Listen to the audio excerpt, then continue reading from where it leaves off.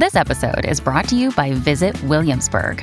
In Williamsburg, Virginia, there's never too much of a good thing. Whether you're a foodie, a golfer, a history buff, a shopaholic, an outdoor enthusiast, or a thrill seeker, you'll find what you came for here and more.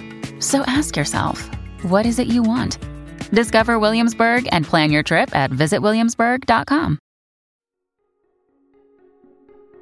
What I do is try and make people aware that where they are is okay. That maybe right now they have to experience that pain, that loss, but that there is hope, and the cross is that hope.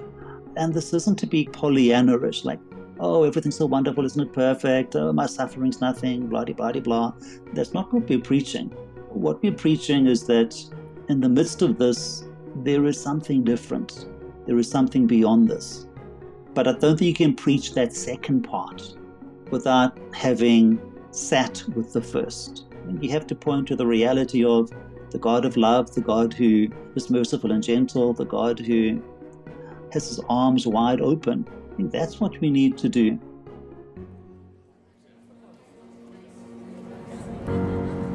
Welcome to Preach, a podcast from America Media on the art of Catholic preaching. I'm your host, Ricardo da Silva, a Jesuit priest from South Africa, associate editor at America Media, and also an associate pastor at the Church of St. Francis Xavier in New York City. In each episode, we take you into the minds and hearts of some of the finest preachers in the Catholic Church. We listen to their homilies, learn what makes them great, and draw inspiration to keep preaching the good news. This week on Preach, I'm joined by Bruce Botha, a Jesuit priest and the pastor of Holy Trinity Catholic Church in the city center of Johannesburg.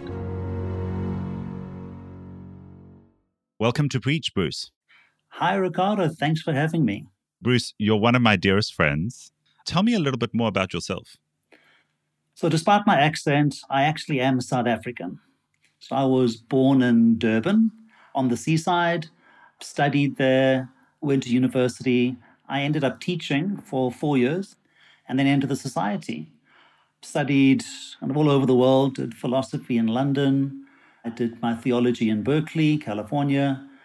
And for the past 15 years, I've been working in parish ministry here at Trinity, but also I spent 10 years in Soweto, which is a historic township just outside Johannesburg. So it's really close to my heart. It's like where I spent the largest part of my priesthood. And really the epicenter of the apartheid struggle in South Africa. Yes, it's a very historic town. We actually have A Street, which has the homes of 2 Nobel Peace Prize laureates in it, Desmond Tutu and Nelson Mandela. So yes, certainly the epicenter of a lot of the anti-apartheid struggle. Wonderful. The readings you're preaching on for us are for the 32nd Sunday in Ordinary Time, Year A. Tell me, what reading are you focusing your homily on? So we've taken our reading from Luke's Gospel, and it's also one of those passages which it's come at the end of 5 discourses on end things, of being prepared. And so there's this series in Luke which is now preparing the reader for now it is that moment of judgment, that moment where we are now accountable for how we've lived our life. This is also one of the lectionary readings which is suggested for funerals, because it's like death. You can't kind of tell when it's going to come, just as you can't tell when the kingdom is coming. So you need to do what you can in order to be ready. So it's that whole genre that Jesus speaks into a lot. So Bruce, you're at Holy Trinity. It's a parish that's very dear to my heart. It's where I first met the Jesuits and where I worked for a large part of my formation. Won't you tell me a little bit about Holy Trinity? So Holy Trinity is a city center parish in Johannesburg, right next to a university. It's the focus of university ministry. So I'm not only parish priest, but I'm also the chaplain to 2 universities.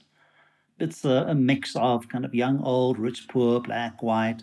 So very multicultural. Great. It's one of those readings that can be a tricky one to preach on, and I look forward to hearing what you will do with it. We will now hear Bruce Werter's homily for the 32nd Sunday in Ordinary Time, Year A, especially recorded for Preach.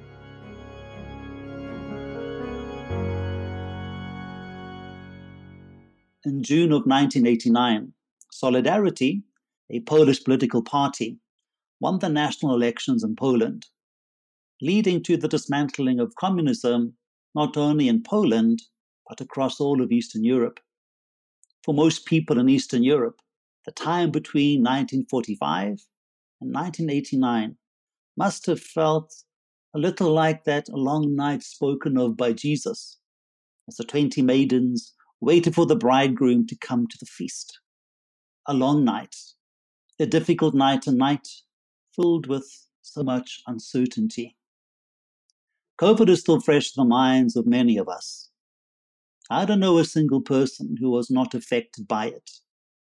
It is our long and dark night, a fearful waiting for the dawn, and what a new day would bring.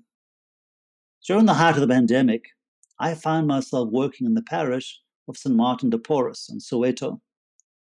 That time of pandemic and lockdown felt like we were sitting in the dark, waiting for the dawn, waiting for wisdom, waiting for hope, waiting for a vaccine, waiting for restriction to be lifted so we could go back to a normal life again.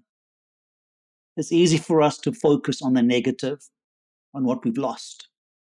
It's so easy to be consumed by our fears for the future. Well, our parish community was consumed with fear. The bills kept on coming. People just weren't there. Did our community have a future? Well, I had to ask myself, when will our brothers and sisters return to us? Will they return? It's very easy for us to sit in the darkness of our despair and wonder what will happen to our church community when the dawn that we long for finally breaks. During that period of COVID, the dawn that we longed for was a return to a normal life, the life that we'd had before COVID. Now, maybe the dawn that you long for is a church which is truly synodal. And until that dawn comes, we wait, fearful, hopeful. I wonder if this fearful waiting for the coming of the dawn, whatever your dawn is, isn't stopping us from living this moment fully. Take those 10 wise and 10 foolish maidens. Remember that both groups fell asleep. And when the foolish ones woke, it felt like a disaster because they had not been prepared. The only difference between the wise and the foolish is the wise had prepared.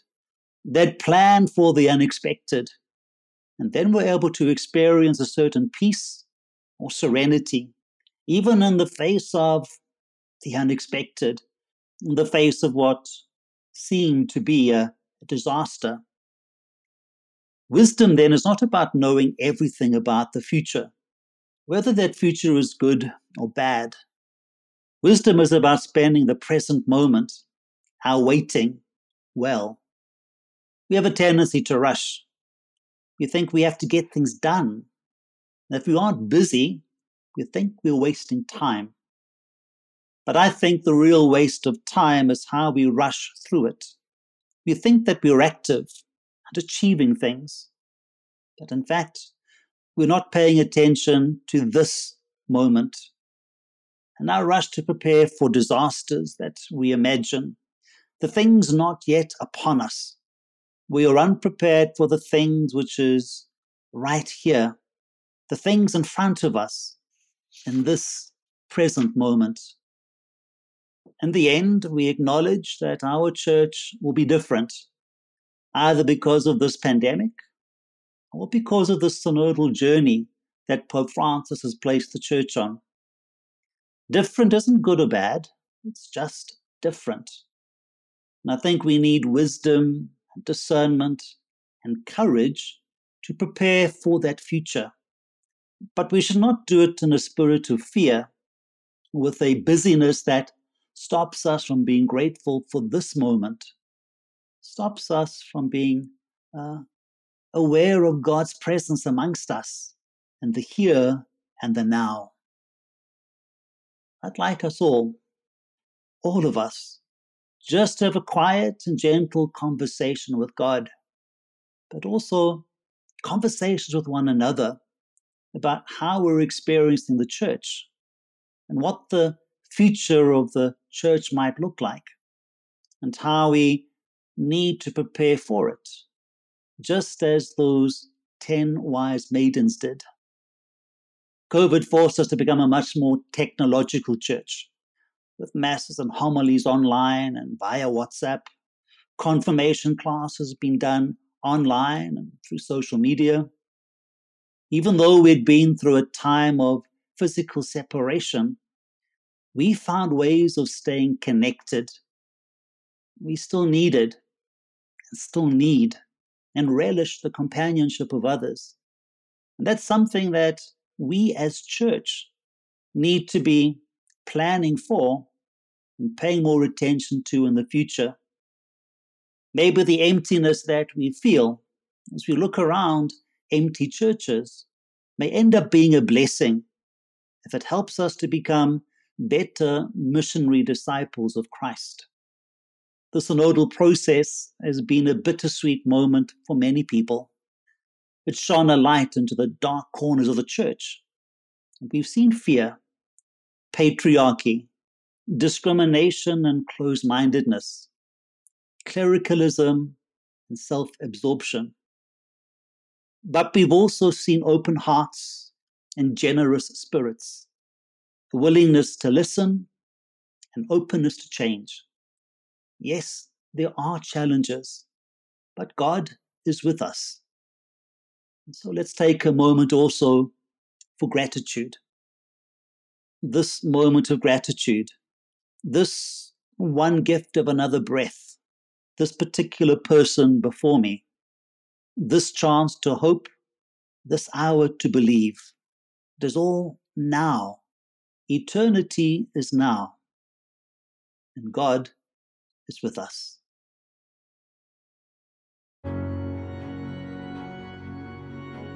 That was Bruce Botha for Preach. After the break, Bruce shares with us how he preaches a message of hope during dark and uncertain times.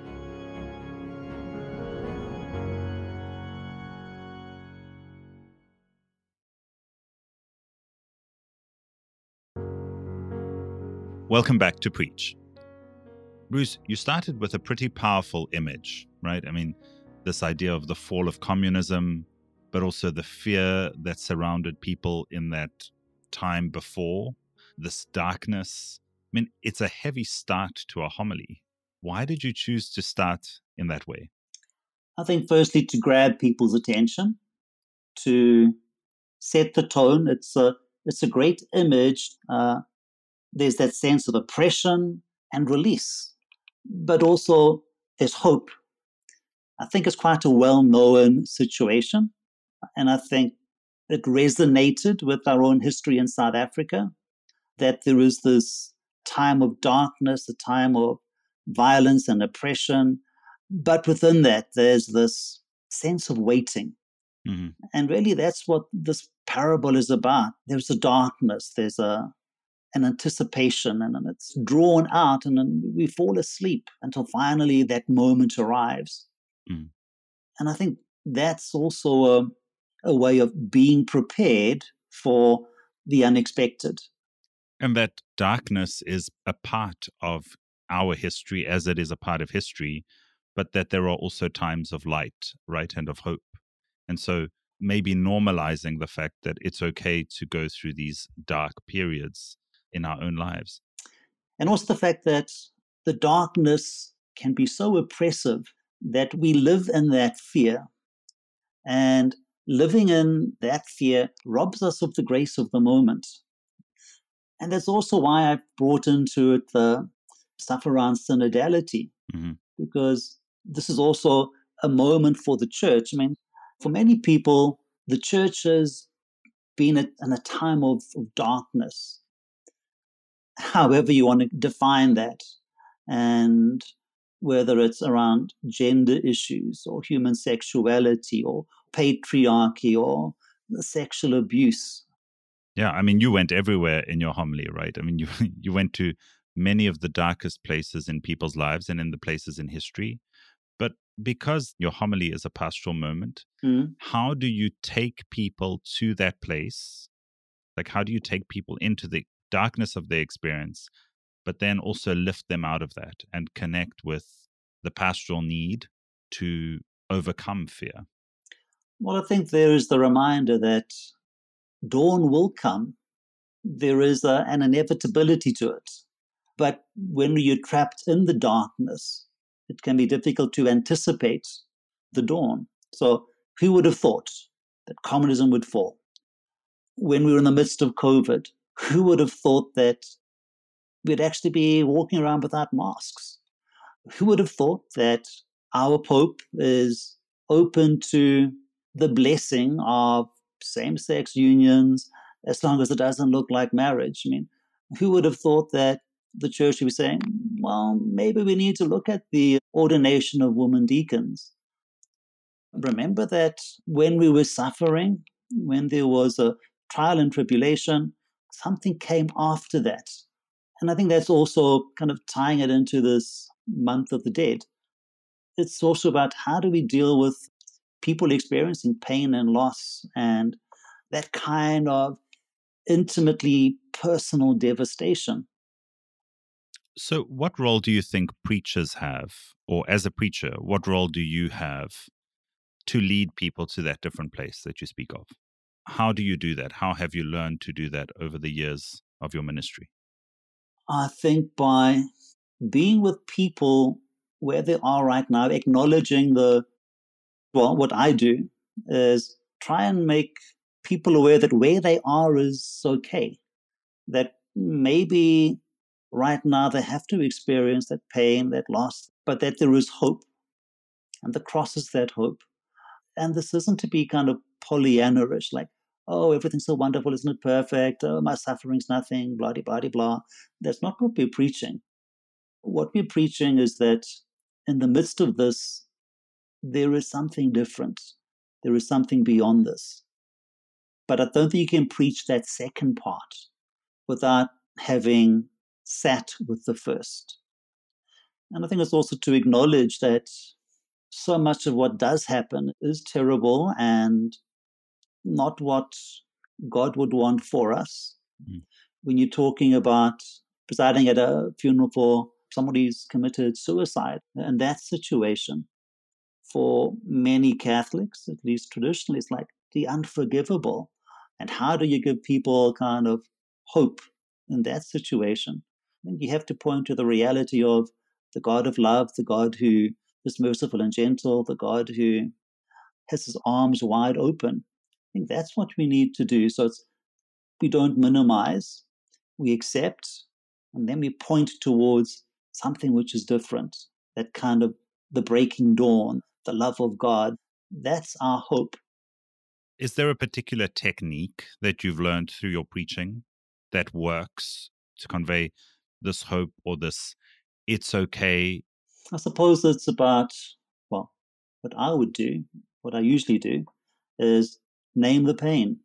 Be honest about where this family is or where this individual is, whether it's about the loss of a loved one, or if you're not preaching in that particular context, some kind of disaster has befallen the school community.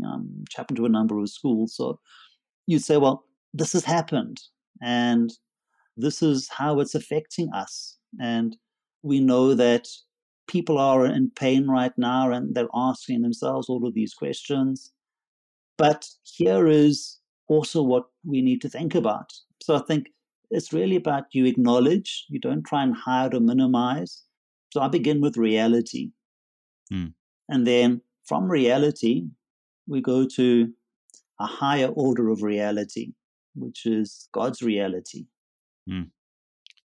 Bruce, I'm so grateful for this perspective because you've said this a few times now, but we're in the month of the dead, right? So we need that extra sensitivity to remember our beloved departed, to remember how real people's pain is, but also the promise of hope that we are given in Christ, in the cross, as you put it.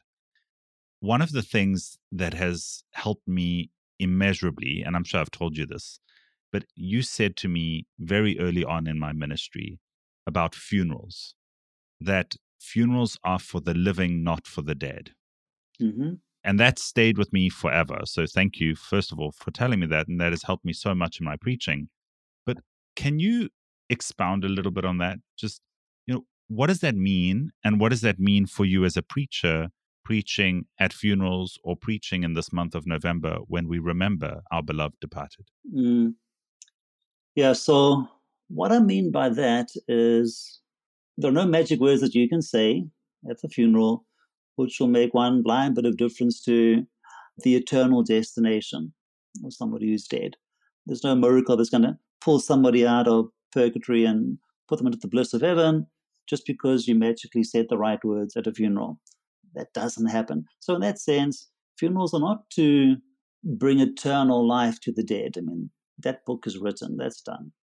So that's why the funeral is for the people themselves, to both give comfort to those who are mourning, to help them deal with that sense of loss, to, I think, crack open maybe that dark shell that they're in. I mean, cracking open a window to just let in a little bit of light. There's the hope for the future, that while it feels like this pain will last forever, God is actually here in this. So I think that's partly it. But also you're preaching to an audience, and that's where you want to say, are you prepared? This person has lived this life and they made a difference. And well, hopefully you can say that. And that they've loved and have been loved. But what about you? These wise virgins, they made preparations. And their preparations enabled them to face that moment of crisis with some kind of peace and serenity. How will we face our own moment? What do we need to do? What kind of preparation do we need to do? And that's why I also kind of really focus on, let's say the words that will express love, heal wounds, bring about reconciliation, bring life, raise people. Let's say those words now, rather than regret not having said them when somebody dies or when we ourselves die. So I think there are a number of different audiences that you are trying to hit, inverted commas, during a funeral mass. So having gone to the dark place, as in this homily or at a funeral where you've spoken about people's pain and people's grief, how do you then create the space for a passage toward hope and light and the future? I think both the poetry of the liturgy creates that space, whether it's the presidential prayers or the intercessions, music, homily. I think they all work together to create, shall we say, space for an alternate future. I think that's a really good learning for all of our preachers, to remember that the homily doesn't have to be the only place for impact, right? That impact can be created in other moments in the liturgy, and often more effectively than with words that we as presiders bring to the liturgy. Yeah. And I think people don't get hope if you have to beat them over the head with it, if I can put it like that. Hope has to be as subtle as the first light of dawn. Well, I think that's a beautiful final line. Thank you so much. Thank you for coming on Preach, for helping us to navigate preaching in deep, dark, difficult times, uncertain times in our world. Thank you, Bruce. My pleasure.